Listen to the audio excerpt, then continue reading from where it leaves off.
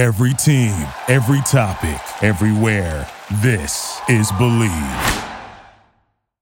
Subscribe to the Hit That Line Podcast Network, brought to you by Breeden RV Center. Breeden RV Center, family owned and operated, a no-pressure, laid-back atmosphere, and always home of the free maintenance for life.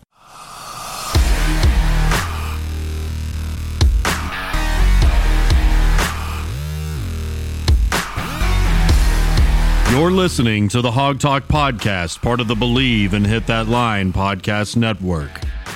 With us on the line is the voice of the Arkansas Razorbacks, Chuck Barrett. A former guest of the show, Coach Mike Neighbors from the Arkansas women's basketball team. We have from ESPN's Around the Horn, highly questionable. Also a two-time Dan Le Batard Show Suey winner and the former heptathlete at Cornell, Sarah Spain. And we are happy to be joined by Martrell Spate. Mr. Phil Elson, the voice of Razorback baseball and the Ladybacks. Tidwell has worked the count full. Called strike three. It's over.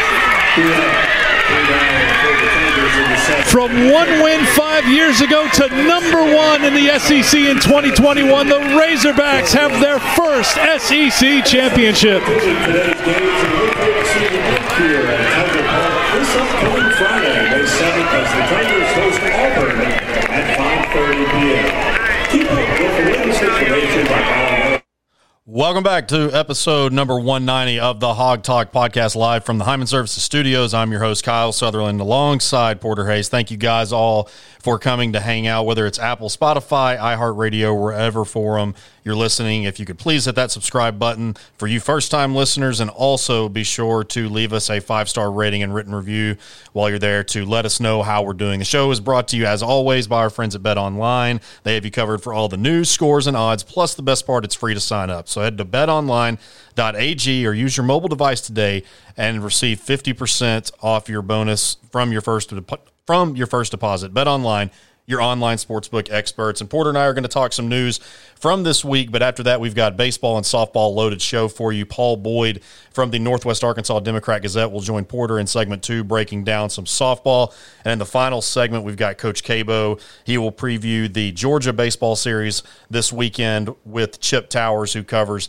the Bulldogs for the Atlanta Journal-Constitution. I'm sure you all figured out that opening bite was the final strikeout from Mary Half to end Game 3 against LSU and help the softball team clinch at least a share of the regular season title. And we still have to see what happens this weekend. But Porter, so long as A&M doesn't get swept by Florida, which I know it's going to be painful for some Razorback fans to root for the Aggies, but if they win at least one, the Ladybacks are undisputed regular season champs. And conference titles are nice, but all in all, it's just another step in the ladder to try and reach that ultimate prize. And I think this team knows that. But going back to all of the praise we've given them this year, going from a one-win team 5 to 6 years ago to being one win away from what I just discussed, that's one of the best coaching jobs that Courtney and the staff has ever done, that this school's ever seen. Definitely. I mean, just for them to get that win, I mean, they had a doubleheader. They lost the first round or the first game of the doubleheader, and man, you're just sitting on pins and needles. You're like, man, they deserve this so much to get this. But that's just fitting this team to, how hard they've grinded and worked all season. And I asked Courtney or Coach Deifel after the game, I said, how fitting is it that, it came down to the last game of the regular season for y'all to clinch this? And, she was like, yeah, that's what we fought for this whole season. And, that's what we live for. And I'm just so proud of them to get there. And, they get the week off to really enjoy this. Not many teams really get to, they have a big win like the UConn win in basketball, and then you got to turn around and play that next weekend. The softball teams had all week to really enjoy this. And yeah, I think a lot of us are going to be Texas A&M fans. I think I even heard Ty Richardson on the Morning Rush. They had her on at 6:30 this morning. I think he even said he was going to be a Texas A&M fan this weekend. So if you could get Ty Richardson to be a Texas A&M fan, that means something. Yeah, that puts it into perspective. He feels the same way about A&M that I feel about Ole Miss. I don't really hate A&M. I don't care for him. But, yeah, I have made it very clear how I feel about the Rebels, Black Bears or Land Sharks, whatever they're called. And he has made it very clear, if you listen to the Morning Rush, how he feels. And so if he can become a fan, I think we all can. But definitely be rooting for the Aggies this weekend. And just because we want to see the Razorbacks we don't want to share anything, especially like of that magnitude, a championship. You want that all to yourself. But well, how fitting would that be if they would be the co-SEC champions? The conference would absolutely love that. The office would throw a party, a big pizza party over that, because they're not going to be spending much money.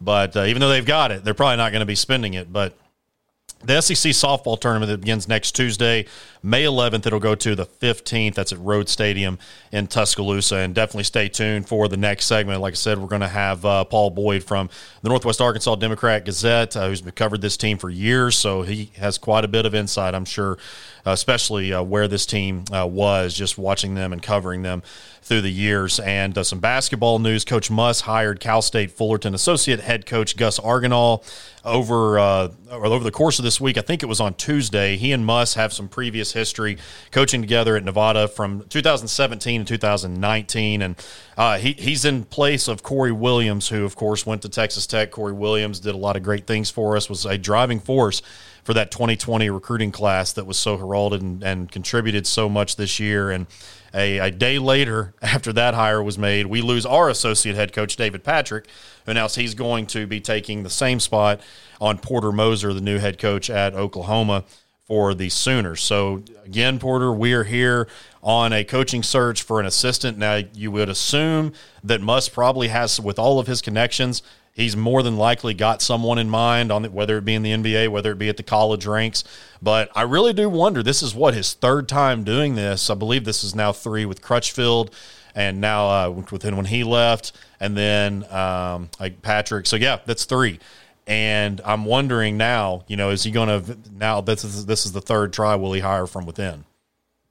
Well, I don't know. I mean, he dealt with this at Nevada, too. I think they said between Nevada and here, this was his 7th assistant. I mean, but you look at Alabama football, and he deals with it every year with all his assistants going and coming.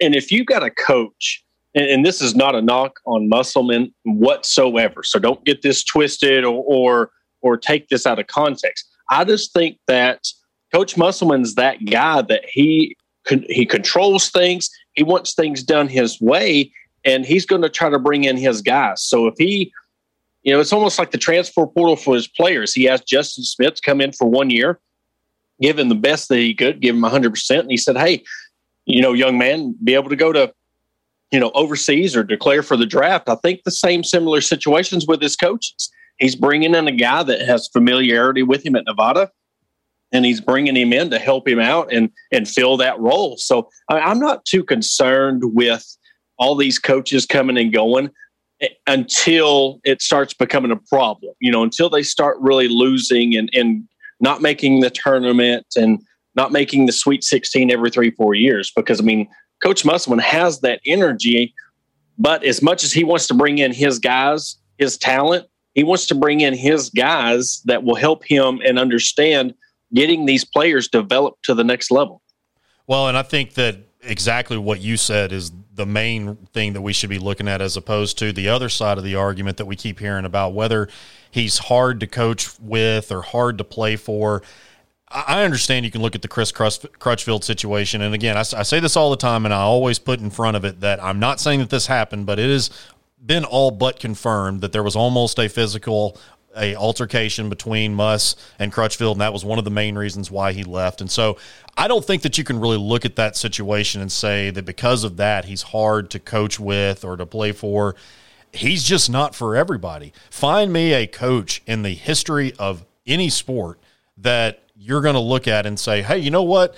He's fun all the time, and I just enjoy every second that I have with him. That's not the case. You're going to hate your life sometimes. That's just the fact. Porter, you and I play. I know you played some athletics at the college level. I never played past the high school level, but I played for a very hard-nosed coach. Some players didn't make it, and then a lot of them would go say that it was the coach's fault or whatever.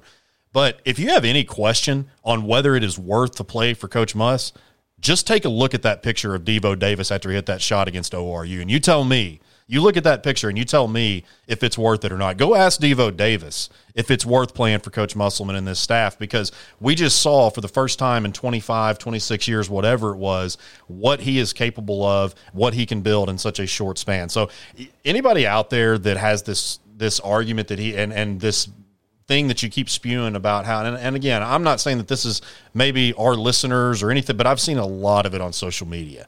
And I just think that's absolutely ridiculous. You go to an Elite Eight, you're going to, in those types of situations, when you play for a coach that is extremely intense, like Muss, you're going to have those people that it's just, he's not their flavor for everybody. And that's just kind of the way it goes. But, I mean, even if he is a hard ass on the coaching, when it comes to coaching and how he wants things done, that does not take anything away how he is as a person. He's a wonderful person. He's out there, cheering on his players. He is just as he's just as energetic when they lose as when they win. I mean, you look at, and I brought up Coach Saban. You tell me of all these assistants that have went and coached for Nick Saban, they don't know what they're getting themselves into, but look at the reward. Do you think that, Kyle, would you go coach for Nick Saban for 2 years if you knew that you're more than likely going to get a head coaching job, D1 coaching job for $4 or $5 million a year? Of course you would. No question.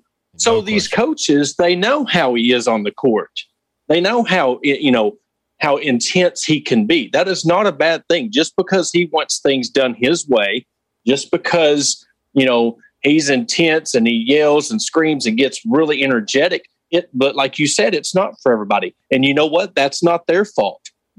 Just because they don't like how he coaches, that's nobody's fault. Let them go coach somewhere else and they can run things their way. I think we get in this paradox of, just because they had an altercation, we need to keep that in the locker room. That's none of our business. You know what? Two people can have a disagreement. Like we've said this many times on this show.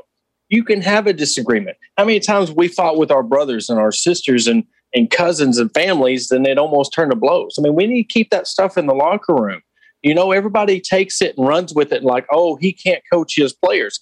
They're sitting, and the only reason why that came up, they were sitting 2-4 in conference, and everybody's like, oh, Crutchfield left. He can't control the locker room. They ain't saying that crap when he was going to the Elite Eight, were they? No. And I will come out because if you dug on, I would say if it's like January, February, I started to kind of have questions. Now, I did say I stuck by I think they were going to finish in the top 6. So I did tweet out somewhere, I think it was like maybe mid-February, right before they caught their stride. So it was during January, like late in that month. And I did say that, look, Chris Crutchfield left abruptly. The head trainer left abruptly in December. That is definitely something to consider. However, that doesn't necessarily mean that the wheels were just going to completely fall off. And I think that's kind of what this microwave society that we live in, like you said, Porter, the 2-4 start, people started losing their minds, talked about the players hated each other, said that Muss was going to leave, that Muss doesn't fit in, this and that, and this and that. And those were squashed as soon as we started winning. And so I think that, and you brought up a great point too, with what he does in the community. Just today, he tweeted a picture of taking a bunch of different pictures with graduates throughout the university. He takes time. He helps people. He helps the students on move-in day. He does things for other sports. He and Danielle both, and Mariah, their whole entire family are very, very active in the community. And so I know that I'm preaching to the choir right now, but because the majority of us probably have this same opinion about him that Porter and I do. But I just had to bring that up. I've seen it circulating every single day this week on social media, and so I don't know. I just had to kind of get the cat out of the bag. But, hey, we're back to happy things now. We'll bring up Frank Ragnow. Frank Ragnow getting the largest contract in the NFL, so he's the highest paid, or at least for centers. So he's now the highest paid center in the league. Very, very well-deserved. Signed a 4-year contract extension that will run through 2026. And so he's going to be averaging a cool, crisp $13.5 million, $25.5 million guaranteed, with $42 million total guarantee. I wonder how much that he's going to spend on fishing. He's got that other little side business that he does. I think it's Grizzly Man Outdoors. Yep. I follow him on Instagram, and I really wonder how much of that he's actually going to spend on. Probably going to get himself a pretty nice new boat. You would think that. Maybe even start his own line of lures. That'd be pretty cool too. That, or he'll probably, build a bunch of those little fishing houses up there in Minnesota and way up north. He was really big on that stuff too. Yeah, I was going to, whenever I saw that he signed that, I wanted to bring this up. I want to say that he was maybe he was a top 5 in terms of the best recruits that Bielema ever got in terms of rank. I think Alex Collins was the top one. He was like 40th in the country, so he was pretty elite. But Ragnow was in that like top 300 range, had offers from Ohio State. I mean, he picked us over some pretty big schools, being from, like Porter said, Minnesota. I don't think that he's talked about enough as one of the greatest Razorbacks of all time. Talking about just what he did on the offensive line, what he meant for the offensive line, what he does to people just one-on-one. We've seen him in the NFL. We've seen in college just the plays of him driving grown men like himself downfield. It's going to happen because he's an offensive lineman, but I don't think that he gets talked about as possibly the greatest Razorback of all time. And look, you got to put Darren McFadden up there. I understand that, and there's probably other players, but I'm just saying I think he definitely deserves to be in the conversation. Oh yeah, definitely. I mean, you've got to look at the overall, and it's the nature of the beast. It's not that flashy position. You look how great Steve Atwater was at safety, and even he gets kind of disrespected he's up there because of the name, but he's not like top 5, and a lot of it is the generational gap between when he played. There's a lot of people who really don't remember Darren McFadden because it was so long ago when he played. But you automatically go to the running back or the wide receiver or the quarterback of that team because you automatically think offense when you're thinking of top players that have played for your school. But you just look at Arkansas with Sean Andrews, Jason Peters, Frank Ragnow, all these linemen have really had a longevity careers in the NFL, and that's kind of what they've done. Yeah, and I think Frank's going to play for a long time. He's had some injuries. I know that he had that foot injury when he was at Arkansas, and he had the broken throat. Remember this past season? That was insane. That's unbelievable. Played with a broken trachea. Was it a trachea, broken trachea, or soft? They called it a broken. Yeah, I guess the technical medical term would be a broken trachea, but that's just this. And he played a lot at Arkansas. Played some of his junior, senior, one of those later years. He played it with the broken foot. Now I'm sure it got worse, and that's pretty much what made him stop playing. But yeah, this guy's just a total Iron Man. So big congrats to Frank on that contract extension. Very, very well deserved. And before we head into the next segment, got some in-state high school news, big time bombshell news that dropped Thursday. Pulaski Academy coach Kevin Kelly, who has been there since 97, I believe his first year as the head coach was 2003, 2002, sometime in there, but he's taken the same spot at Presbyterian College in Clinton, South Carolina. They're part of the Big South Conference out there in the Carolinas. Porter, you could probably actually tell us more about that, having familiarity with that area, but as far as Arkansas high school coaching, he's the fastest coach to 200 wins, got there in 230 games. That's insanely phenomenal. And currently right now he I guess still you could say as far as active coaches, which I assume he's probably already resigned by this point, but he ranks 3rd. And so definitely a legend in this state. Won a lot of state championships, somewhere around the 8-9 range. I believe that was their 9th one. 9. Yeah, the one that they won this past year. And a lot of respect for Coach Kelly. I played against him. I've covered him. And he gets a bad rap from some people because he is arrogant and he's very flashy, but he has always been incredible to me. Every time I've reached out to him, he has gone above and beyond to help me out with whatever I need. And he's proven what he can do and just has not just won consistently, but at an elite level. And so I got to say, though, that's a tough scene having to go to this school with. You've seen their mascot, right? Did we talk about that? Oh my gosh, yeah, the Presbyterian College. They play Clemson every year and get beat like 70-0. Yeah. I mean, it's like it is the version. It's a UCA version out in South Carolina. But I guess that's what surprises me so much is it was.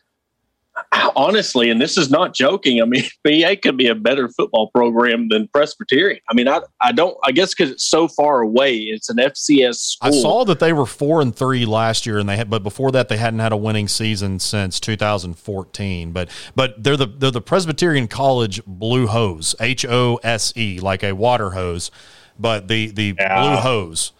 Oh man, that's my rough. dad. Okay, so they got some weird mascots out there. All right. So my dad's from Easley, South Carolina, right next to Clips. It's like 20 miles from there. His mascot was the green wave, like Tulane. Well, their rival was Pickens. Theirs was the blue flame. So, I mean, they have some of these weird mascots out there. I don't know what a blue hose is and a blue flame. I know blue flame's like a gasoline. I don't know. I just can't. I'm not sure when this college, I haven't really done a ton of research on them, but I'm not sure when they were founded. But in what world does that, it just doesn't seem like, people that are in over a educational institution just doesn't seem like that would really win the final votes. But then again, well, and if you're really dogging on them, and I'm not going to announce the word, it's in the mascot, but you're a Christian school and people is dogging on you about your mascot, that could have a really bad look. Yeah. Yeah. That's, I mean, and I just want to make, I'm not saying you're accusing me of it. I'm not dogging them. I'm just saying that is like that's just pretty interesting. I'll leave it at that. So I don't know. That's crazy. But yeah, big. Also, we got to wish some congrats to Coach Kelly. He's again just a guy that I can't say enough good things about, and especially this past season with all that was going on with the COVID stuff and everything. But he really made just everything that I asked him. Requested, anything like that, he was always really good about. But we are up against a break. Up next, Paul Boyd of the Arkansas Democrat-Gazette. Stay with us. You're listening to the Hawg Talk podcast, part of the Believe and Hit That Line podcast network. Make your outdoor experiences even better with Kaenon sunglasses. Their Japanese optics make their lenses clearer, lighter, and stronger, plus the Italian handcrafted frames that are impossible to scratch. Use the exclusive code KaenonCast15 at Kaenon.com to receive 15% off of your first pair. That's KAEONCAST15. Kaenon, clearly better.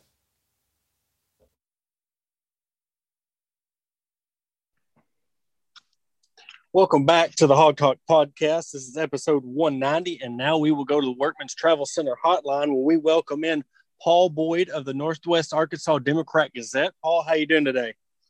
Doing great. Thanks for having me. Well, first, before we dive in, thank you for taking your time to come be on the podcast with us. And I know you've covered the women's basketball team for a few years now, and this year you got to really jump in on the softball team. And I have to say, man, what an amazing time to be a media person for the women's sports and, Arkansas Razorbacks as a whole. Absolutely. We were talking, I was talking with a couple of other people last couple of days about just how outstanding a year it's been for the women's sports in general. Just about every sport on campus has really been outstanding. Yeah, and I've noticed in talking to a lot of the coaches, I mean, it seems like it started at the top. I mean, Coach Deifel, Coach Neighbors have really talked about, just the culture that and the tone that Hunter Yurachek has really set for, not only the men's basketball team and the football team and the baseball team, but I think it's really trickled down to the women's sports and where they actually feel they're just as important as all the rest of the sports, track and field, soccer. I mean, so how much big of an impact do you think that has on their strive to excellence? Well, you're not wrong that they've been outstanding this year, and Hunter Yurachek's done a fantastic job, no question. But honestly, we got to go all the way back. I mean, Courtney Deifel, Jeff Long hired Courtney Deifel, so you can't forget that. So he made an awfully good hire 5-6 years ago. And she's not the only one, because we had this discussion just yesterday that, it was under Jeff Long that they also decided to merge the two athletic departments together. There were, some people might, say, I don't know that I like that we got rid of the lady backs and all of that, but he put them all together under one umbrella. And I think that in itself, that idea kind of permeated that hey, we want all of these programs to do well, and we don't want them separate. We want everybody to think of them together.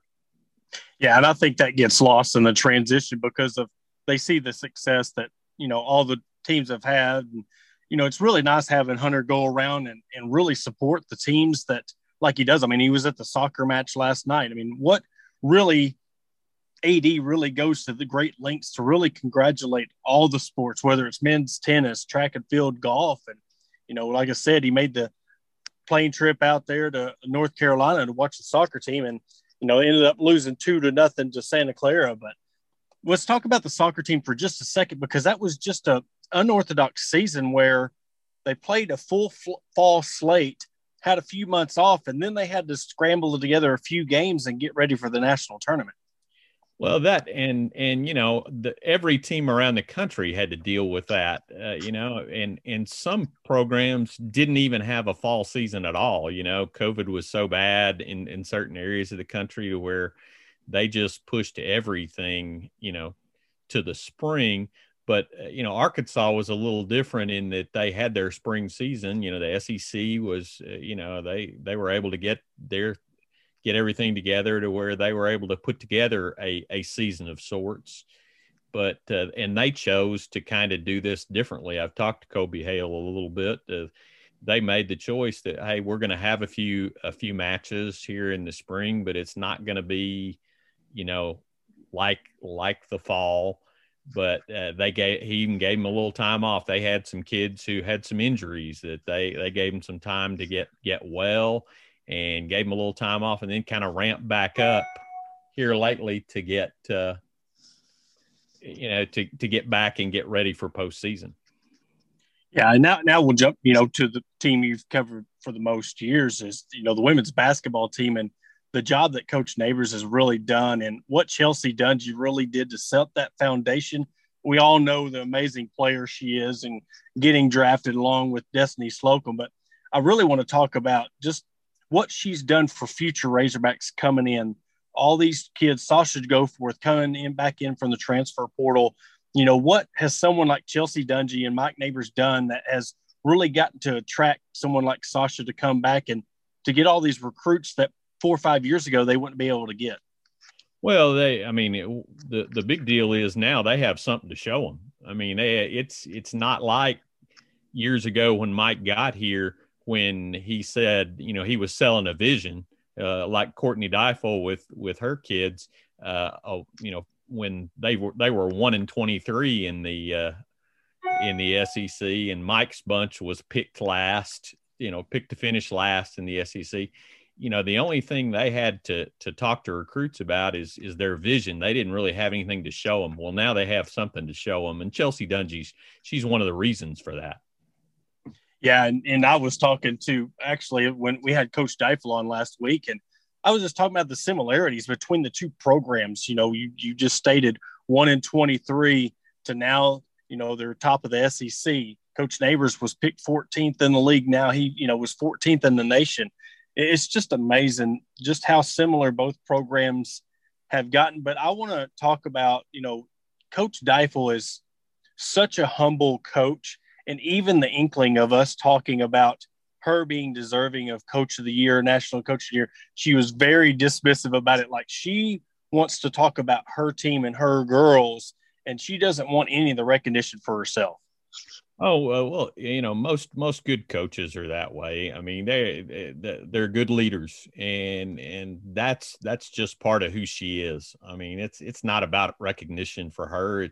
It's her coaching staff, her players, it's everybody around her, and that's no surprise at all, really. The question I asked her, and I want to ask you the same thing. In any other year, if a team has normal success, you might say that, but how they were 1-23 to now, I mean, you would think, and I asked her the same question, was like, the first time, shouldn't you embrace it, like to put yourself at the top and be like, okay, this is where we are at now compared to where we come from. It's almost like you want to embrace it and be very excited about it this first time, because this is your first taste of success at Arkansas. Oh, she wants her kids to be excited. She's not. I mean, she's just not gonna. She's not gonna broadcast it. I mean, I have no doubt she's proud. She's proud of the accomplishment, and she's proud of her team. But she's just that type of person who's just not going to broadcast it, man. Yeah, yeah. And so, how was it cool? For you, you were at all the home games and stuff to see.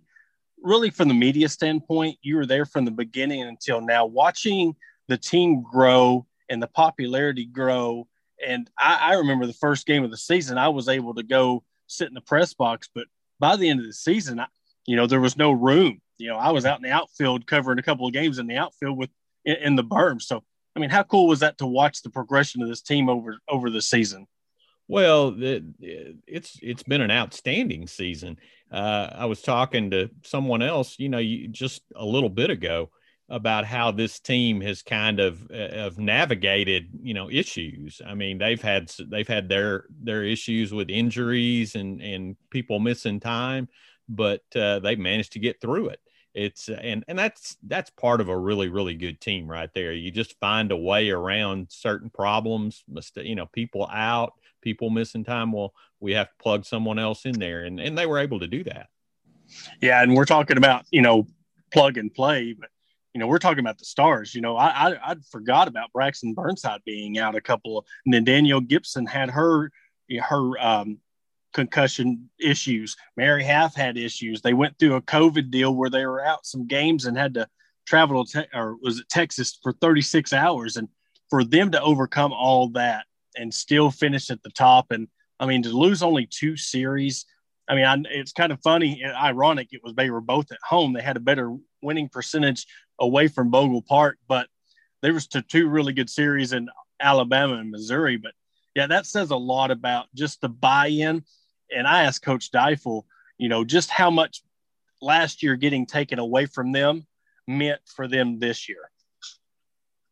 Well, I think all the kids, and I've had that discussion with 3 or 4 different ones, and they all kind of said the same thing, that it made them a lot more hungry. I think they don't take anything for granted. And I mean, I've heard that from a lot of athletes this year, and I don't think it's just lip service either. I mean, I think they really mean it. I think it's the truth. Yeah, and I think that shows, because I asked Courtney and told her I think this is the most balanced team they had, because if, Storms was off, she had her back issues, Half come in, just really stepped up. We've seen the emergence of Jenna Bloom in that third option really come in and really do a good job pitching. And of course, we all talk about Braxton Burnside and her hitting ability, but, she can really get it done on the defensive side. And then we've seen Torres have that really nice diving catch out there to really kind of save the series almost against LSU. So it's really nice because you get the best of both the worlds when they're playing off each other. When they're very balanced. Well, they are. I mean, here's the thing that looking at this past weekend, just for instance, Danielle Gibson and Braxton Burnside, probably the 2 best run producers for them. They were a combined 1 for 17 with 1 RBI this past weekend, but yet they still found a way to win 2 of 3 in the biggest series of the season. So I think that speaks for itself. Oh yeah. And looking forward to the SEC tournament. I mean, they're almost really a lock to host a regional, and possibly if they get that top 8 seed, they come out of the region, host a super regional. What do you think their mindset is going into the SEC tournament? I mean, I don't know how really the layout of the tournament is. Is it kind of like baseball where you're not really going to win it? You're kind of looking for that placement to where you do good enough in the SEC tournament to where you still get that region and super regional host? Well, I haven't really asked that question yet. That's a question I'm going to ask here in the next few days. But, my opinion is they've done their work. I mean, honestly, it is kind of like baseball. The SEC tournament in softball is there's so many really, really, really good teams. The last time 2 years ago, every SEC team made the NCAA tournament, all 13 of them. So I don't know that that's going to happen, because the one projection I saw recently saw 12 of the 13 going to make the tournament. So, but what you were saying as far as mindset, I just think they go in and go, okay, we're gonna, we'll go as far as we can go. I also think that probably the availability of autumn storms probably affects that a little bit, and I think she said it to me over and over and over again. She's dated. Excuse me. She's day to day, and I think they'll be careful there, but I think her availability is obviously going to affect how they approach things in the tournament. So if she's not available, I mean, then you got Half and Bloom. So if Storms is not available, what other pitcher really kind of needs to step up and take that third role in place of Jenna Bloom if she has to move up to that second spot?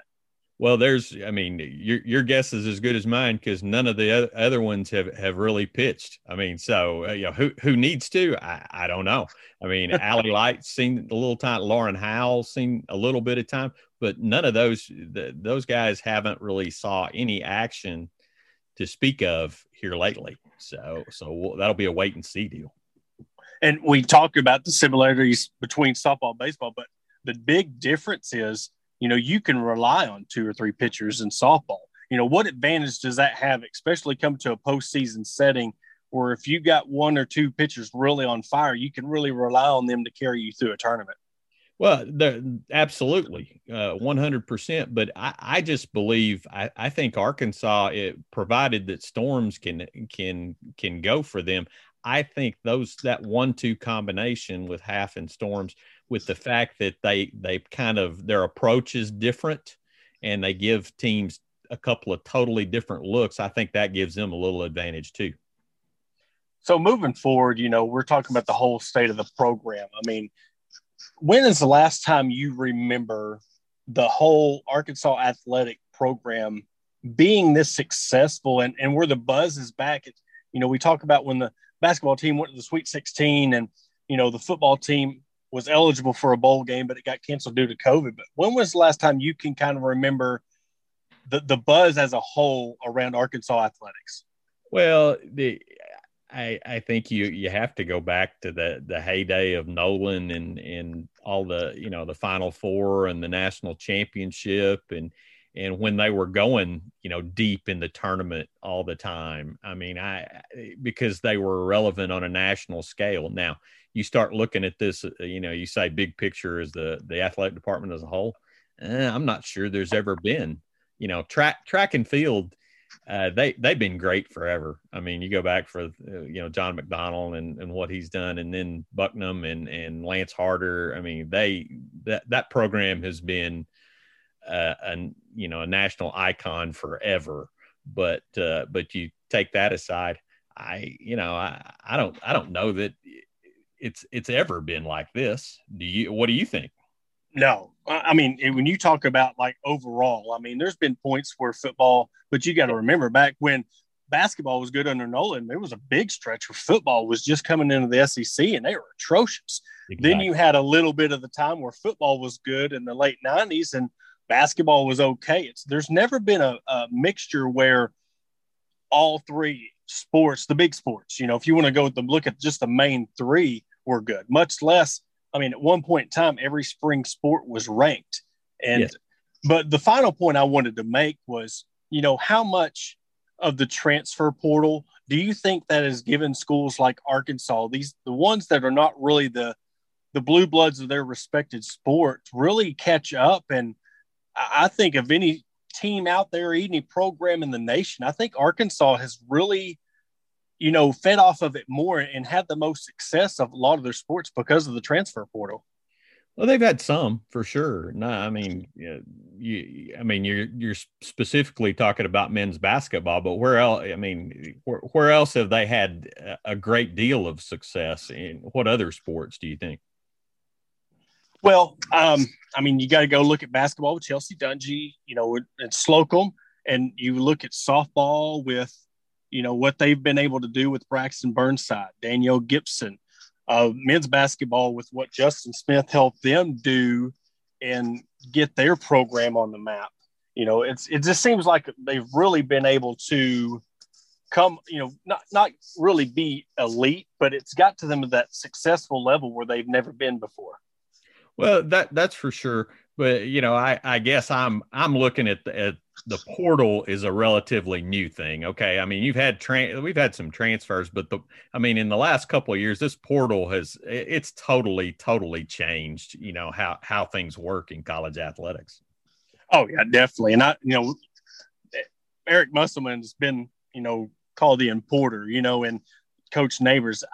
What I was getting at is I think it's really helped the schools like Arkansas that they're not, when you see so much parity in these other sports, it's really nice that Arkansas has been able to get to that peak in women's basketball, really get to that peak in softball, get to the Elite Eight run in men's basketball. And it gets me excited, but also you look at women's basketball and Sasha Goforth and Braxton Burnside.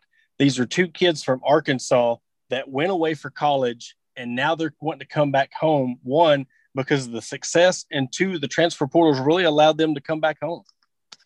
It's given them an opportunity for sure. That's no question. But again, nowadays, we're talking about Braxton's, was a couple of years back, and Dungy. It's just, to me, the portal now versus when you're talking about it, it's just a different animal now. Yeah.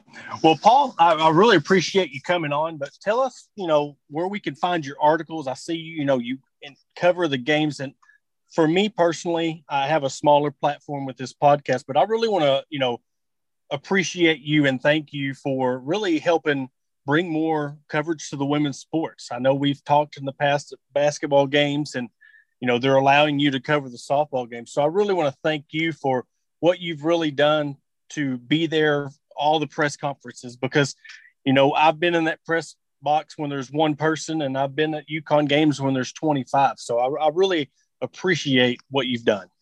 Well, thank you. I've been here in Northwest Arkansas since 2003.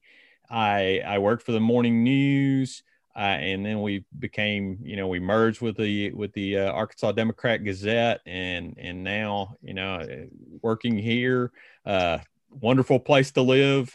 Fun, a lot of fun programs to cover for sure. Makes the job a whole lot of fun for sure. Well, and how awesome is it getting to work with, a bunch of other legends up there, when it comes to Razorback sports, and really learn from them and work beside them day after day. Oh, it's good stuff. It's good stuff, man. Tom Murphy, Bob Holt, just fantastic people, man. Great knowledge and great at what they do. Well, Paul, again, thank you so much for coming on, and we'll talk again soon. I know we'll be catching up after the softball and after the year's over with. Absolutely, man. It should be still. I think we still got a ways to go with these guys. Could be seeing them in Oklahoma City here in a month or so. Yeah, hopefully they'll get a super regional and get to Oklahoma City. Well, that will do it for this segment. After the break, we'll be back with Kevin Bohannon, where he'll be interviewing Chip Towers of the Atlanta Journal-Constitution. We'll be back after the break.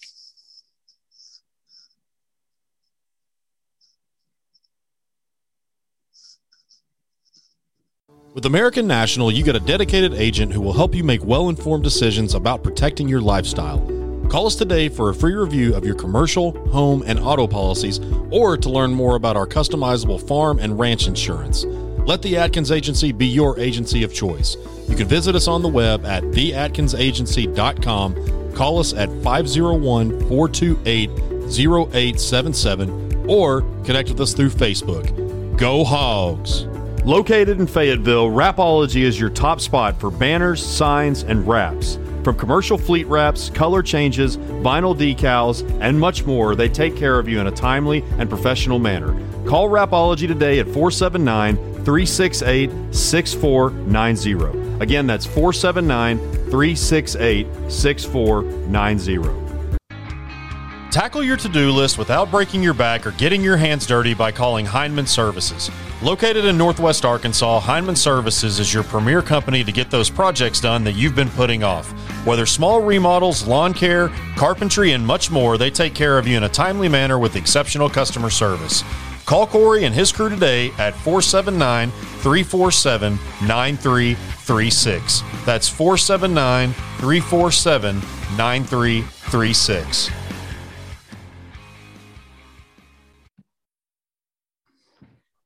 Welcome back to episode 190 of the Hawg Talk podcast. With us is Chip Towers from the Atlanta Journal-Constitution. He covers the Georgia Bulldogs in every sport. This week we're talking to him about the upcoming matchup between the Georgia Bulldogs as they visit the Arkansas Razorbacks. Welcome, Chip. Thank you. Yeah, glad to be here. How are you?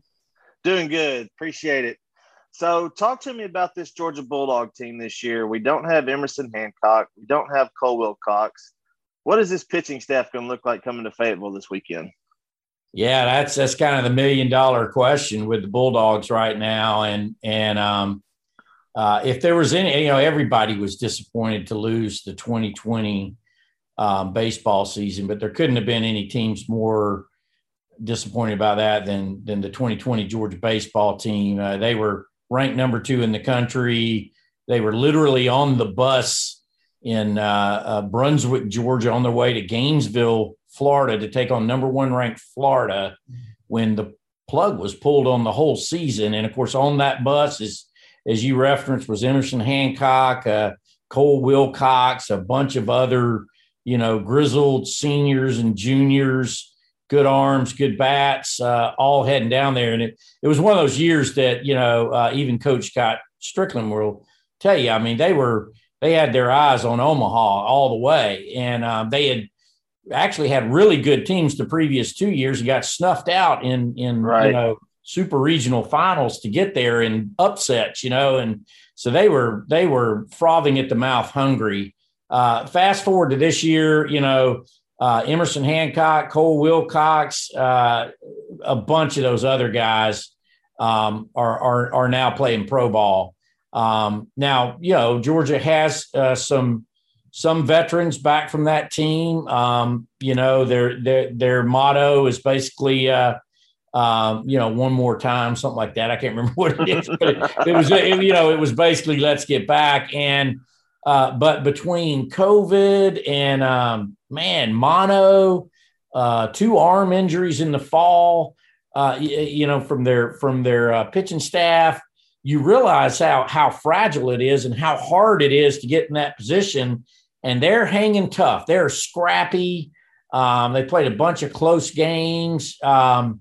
They take 2 of 3 from Vanderbilt on the road at Nashville. I'm sure that's what they're leaning on as they head to Fayetteville for this 3-game set. But really, just overall, the depth, the quality of depth is not there. They got a lot of young players that might be hitting that wall a little bit at this point.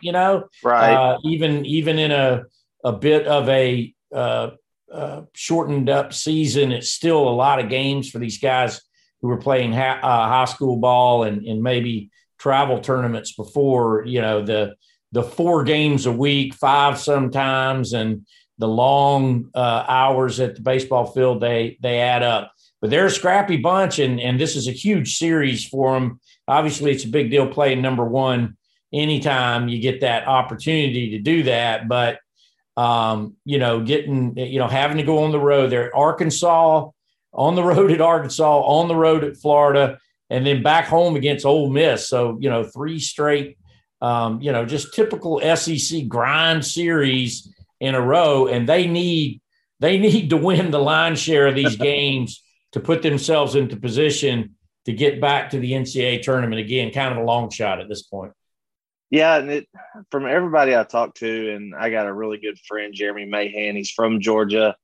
He listened and read you growing up, all your articles, and since you've covered the Bulldogs for so long, and he said, man, it's just a roll of the dice. It's like a coin flip. What team are we going to have this weekend? But they seem to be led by the Tate twins, Connor and Cole Tate. Talk a little bit about them. Well, those guys, I'm sitting here talking to you from Bogart, Georgia, and they play ball, 5 miles down Hog Mountain Road from me. I mean, they are local kids, right? And they weren't really big deal recruits. I mean, not to the extent of like a lot of these guys are who go SEC that, am I going to turn pro, or am I going to accept the $1 million contract, or am I going to go? But they weren't those kind of kids. And I think Georgia really got more out of them than they expected. And I always get turned around about which one of them is the DH and which one of them is the shortstop. They look just alike, but one of them's hitting 351. The other one's hitting 304. They have 12 homers in between them. Connor Tate, I believe, is the DH, has 10 of those. Yeah. And, they're just a really strong pair of guys in the lineup. But the other thing, Josh McAllister has been a great player for him. He's been sidelined twice because of hamstring injuries. Corey Collins, a really, really good looking freshman who really surprised a lot of people by not taking a Major League Baseball offer and decided to come to Georgia. Just a great power hitter. He's one of those that even when he comes to bat with nobody on, you say there's a runner in scoring position. He's that type of guy.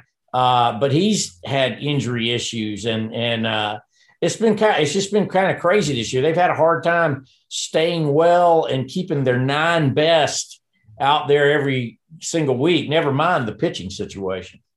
Yeah, and if you look at it, I think the way the SEC does it, you have to have so many plate appearances per game. Georgia only qualifies 6 players in their lineup that would qualify for the batting title because they've rolled about 6 or 7 other guys in at some point during the year because of, like you said, with McAllister having the hamstring issue, the mono issue with the other guys. But it seems like down the stretch, Coach Strickland's going to have to figure out who his best 8 or best 9, including the DH, who his best 9 are on the field. Yeah. And, I think that's, the bottom line on this is when you're this late in the year and you might not even be sure who those 9 are. Scott Strickland, because he just hadn't been able to go. And, I didn't even mention that he had COVID, and not only did he have COVID knock him out, but, he had a particularly nasty strain. I mean, he was really on his back at one point, needing total darkness in the room to be able to rest comfortably for 2 weeks. You take your head coach out of this situation in the middle. I was right at the beginning of the SEC season, and they were, I know they were playing Clemson, non-conference midweek during the middle of that. That's been tough too. In fact, Strickland's one of those guys, one of the head coaches that throws batting practice every day. Yep. It took him a long time to be able. He's just now really to where he's able to throw batting practice. That's just what he likes to do. It. He's a former catcher. It's a big part of what Georgia does is him throwing batting practice. He's just now getting to where he can do that and not have to be taken off the field in a stretcher. So, this is a team hanging on by a thread as they show up in Fayetteville. Yeah, we were definitely keeping him in our prayers, and I have a lot of respect for Coach Scott Strickland. He came from Kent State, and he has really invigorated the Georgia baseball program because, and a lot of people may not realize this, because California, Texas, Florida, they get talked about all the time as being hotbeds for athletics, especially baseball. But in my mind, Georgia is one of the top 2 or 3 hotbeds for baseball, especially around the Atlanta metro area. There are probably more high-end baseball players per capita in that area than any other place in the country. You're absolutely right. And, and you say, well, you have that at your disposal. But, baseball is so complicated, start with the 11.7 scholarships, and then you're battling major league scouts that are all over Atlanta. There's a particular league down there called the East Cobb, league. Oh, yeah. I mean, any player that's anybody in Atlanta usually comes through there. There's another place out of Winder now. I believe they're called Georgia Elite or something like Team that. Elite, yeah. Team Elite. That's who Kumar Rocker played for. Yeah. I mean, you got, you have to protect all those areas. You have to recruit all those guys. You have to, how much aid are you going to be able to give them? How much can you help them? And he's done a great job of managing all that. he succeeded Dave Perno, which was a little bit of a controversial dismissal by former AD Greg McGarity, and he brought in Scott Strickland. And I think the one thing that he did that was really, really good, he preached patience. He said, look, this isn't a quick fix. I mean, we want to win every game we possibly can. But he started back in high school on freshmen, 9th graders, 10th graders, 11th graders, and, really concentrated on building those classes and getting them in. And you can see that foundation has held strong, with 2 straight NCAA tournaments. Last year would have been another NCAA tournament team. And this team is certainly on the periphery with any luck. If they hadn't had so many juniors go pro, this one would be even more powerful team. And that, talking about your Arkansas club, I mean, that's what's so impressive is the seniority, the leadership, the experience that is on that team meshed with young talent. It makes a big difference when you're going out there and competing on weekends. Yeah, Perfect Game just released their top 150 prospects for the 2022 draft. And you got 3 Arkansas guys in the top 15 with Caden Wallace, Robert Moore, and Peyton Paulette. All those guys could have been in the 2020 class. Moore graduated early, of course. Wallace is going to be 21 next August, so he may leave early. But another guy that's in that mix as well that's on your pitching staff that has really impressed me from the time I seen him when he was 16 years old is Jaden Woods. Yeah. He was a late commit to Georgia. Talk about what he's brought to the ball club as far as, that young guy coming out, bullpen starter. He's kind of been a jack of all trades so far. Yeah, and that's been well needed because, the bottom line, Georgia really doesn't know what they're going to get out of a third starter. They still haven't settled on that at this point. I mean, they're pretty solid with Jonathan Cannon and Ryan Webb as their first 2. And for a while there, because one of those guys was coming off of mono and one of those guys was coming off of COVID, they started the year rotation with those guys going Saturday and Sunday, which left them in an unusual Friday void. Who are we going to throw on Friday? And poor Luke Wagner is the guy who he wasn't even really here as a pitcher necessarily. Number one was a guy that got a lot of those calls, and they finally gotten to the point where they can flop that now. And so, you got Ryan Webb and Jonathan Cannon going the first 2, but they haven't been quite the pitchers that they hoped in terms of gobbling innings. And you know how it is. If you don't get a lot of innings on the front end of your SEC weekends, and then you're fighting that all weekend. And that's where Jaden Woods has been great about coming in and just gobbling up innings in the middle of whatever situation they have. His future's really, really bright. Whether it's as a starter, as a closer, he can do both. He's got really good stuff. Mm-hmm. But the problem for Georgia's staff is, as a whole, is just throwing strikes, just getting out there and putting it in play. Their walks I don't have it in front of me right now, but their walks are not good at all. And as you know, with Arkansas, I mean, you just can't give them a bunch of free passes, a bunch of free outs, because they'll absolutely cash them in. I happened to be talking to Scott Strickland earlier in the week about another story I was doing, and he was watching Arkansas tape. And I said, "How you doing, Coach?" And he said, "Doing all right." Till I turned on this Arkansas video and started watching them. He said, he was very complimentary of Arkansas and what they have to take on this weekend, and he knows that it's a big, big mountain they have to climb. Yeah, and to your point about the third starter, it seems like Arkansas's had that issue lately.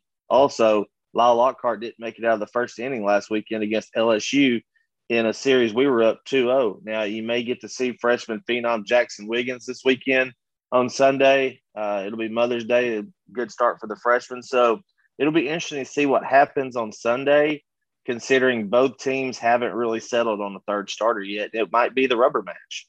Yeah, that's, and that's what Georgia's praying for at this point. Just get to a rubber game, split those first 2 somehow, some way, and then you've got a shot. And, it was interesting. They looked dead on the road. They looked like roadkill heading up to Vanderbilt earlier in the year. Things hadn't gone well. A lot of guys were out, and some of them were just coming back and weren't 100% when they went to Nashville to play on number 1 ranked Vanderbilt. And I mean, they broke out. I think they outscored them 25-8 for the weekend. Oh yeah. Just all of a sudden started going yards. So they know they have that capability. They know they have that kind of talent, and they're going to need every ounce of it this weekend if they're going to come out of there with one game. But they're certainly going to be focused on getting 2 out of 3 for sure. Yeah, and Chip, before we let you go, I ask every opposing team media member every week their prediction on the weekend and what they think will happen. Sunday night when the dust is settled, who won the series and by how much? Well, I mean, I think Arkansas is going to win it going away. I hate to I cover the hometown team over here in Athens, but this is David and Goliath, and they definitely need to hit them in the head with a rock, right? To make this happen. It's going to take a special effort, but I'm really impressed with Arkansas. I'm impressed with the SEC this year.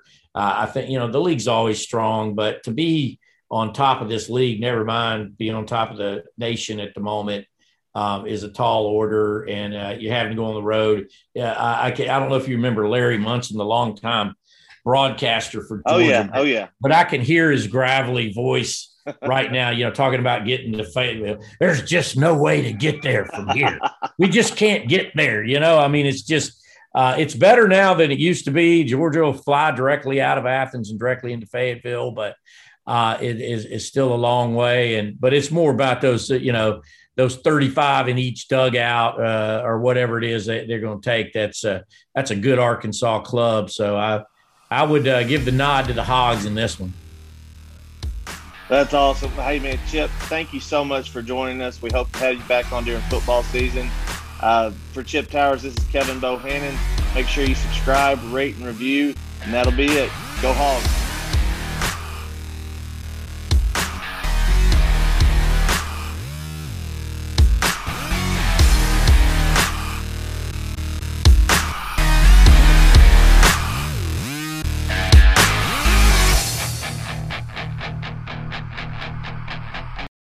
For the ones who work hard to ensure their crew can always go the extra mile, and the ones who get in early so everyone can go home on time, there's Grainger, offering professional-grade supplies backed by product experts so you can quickly and easily find what you need.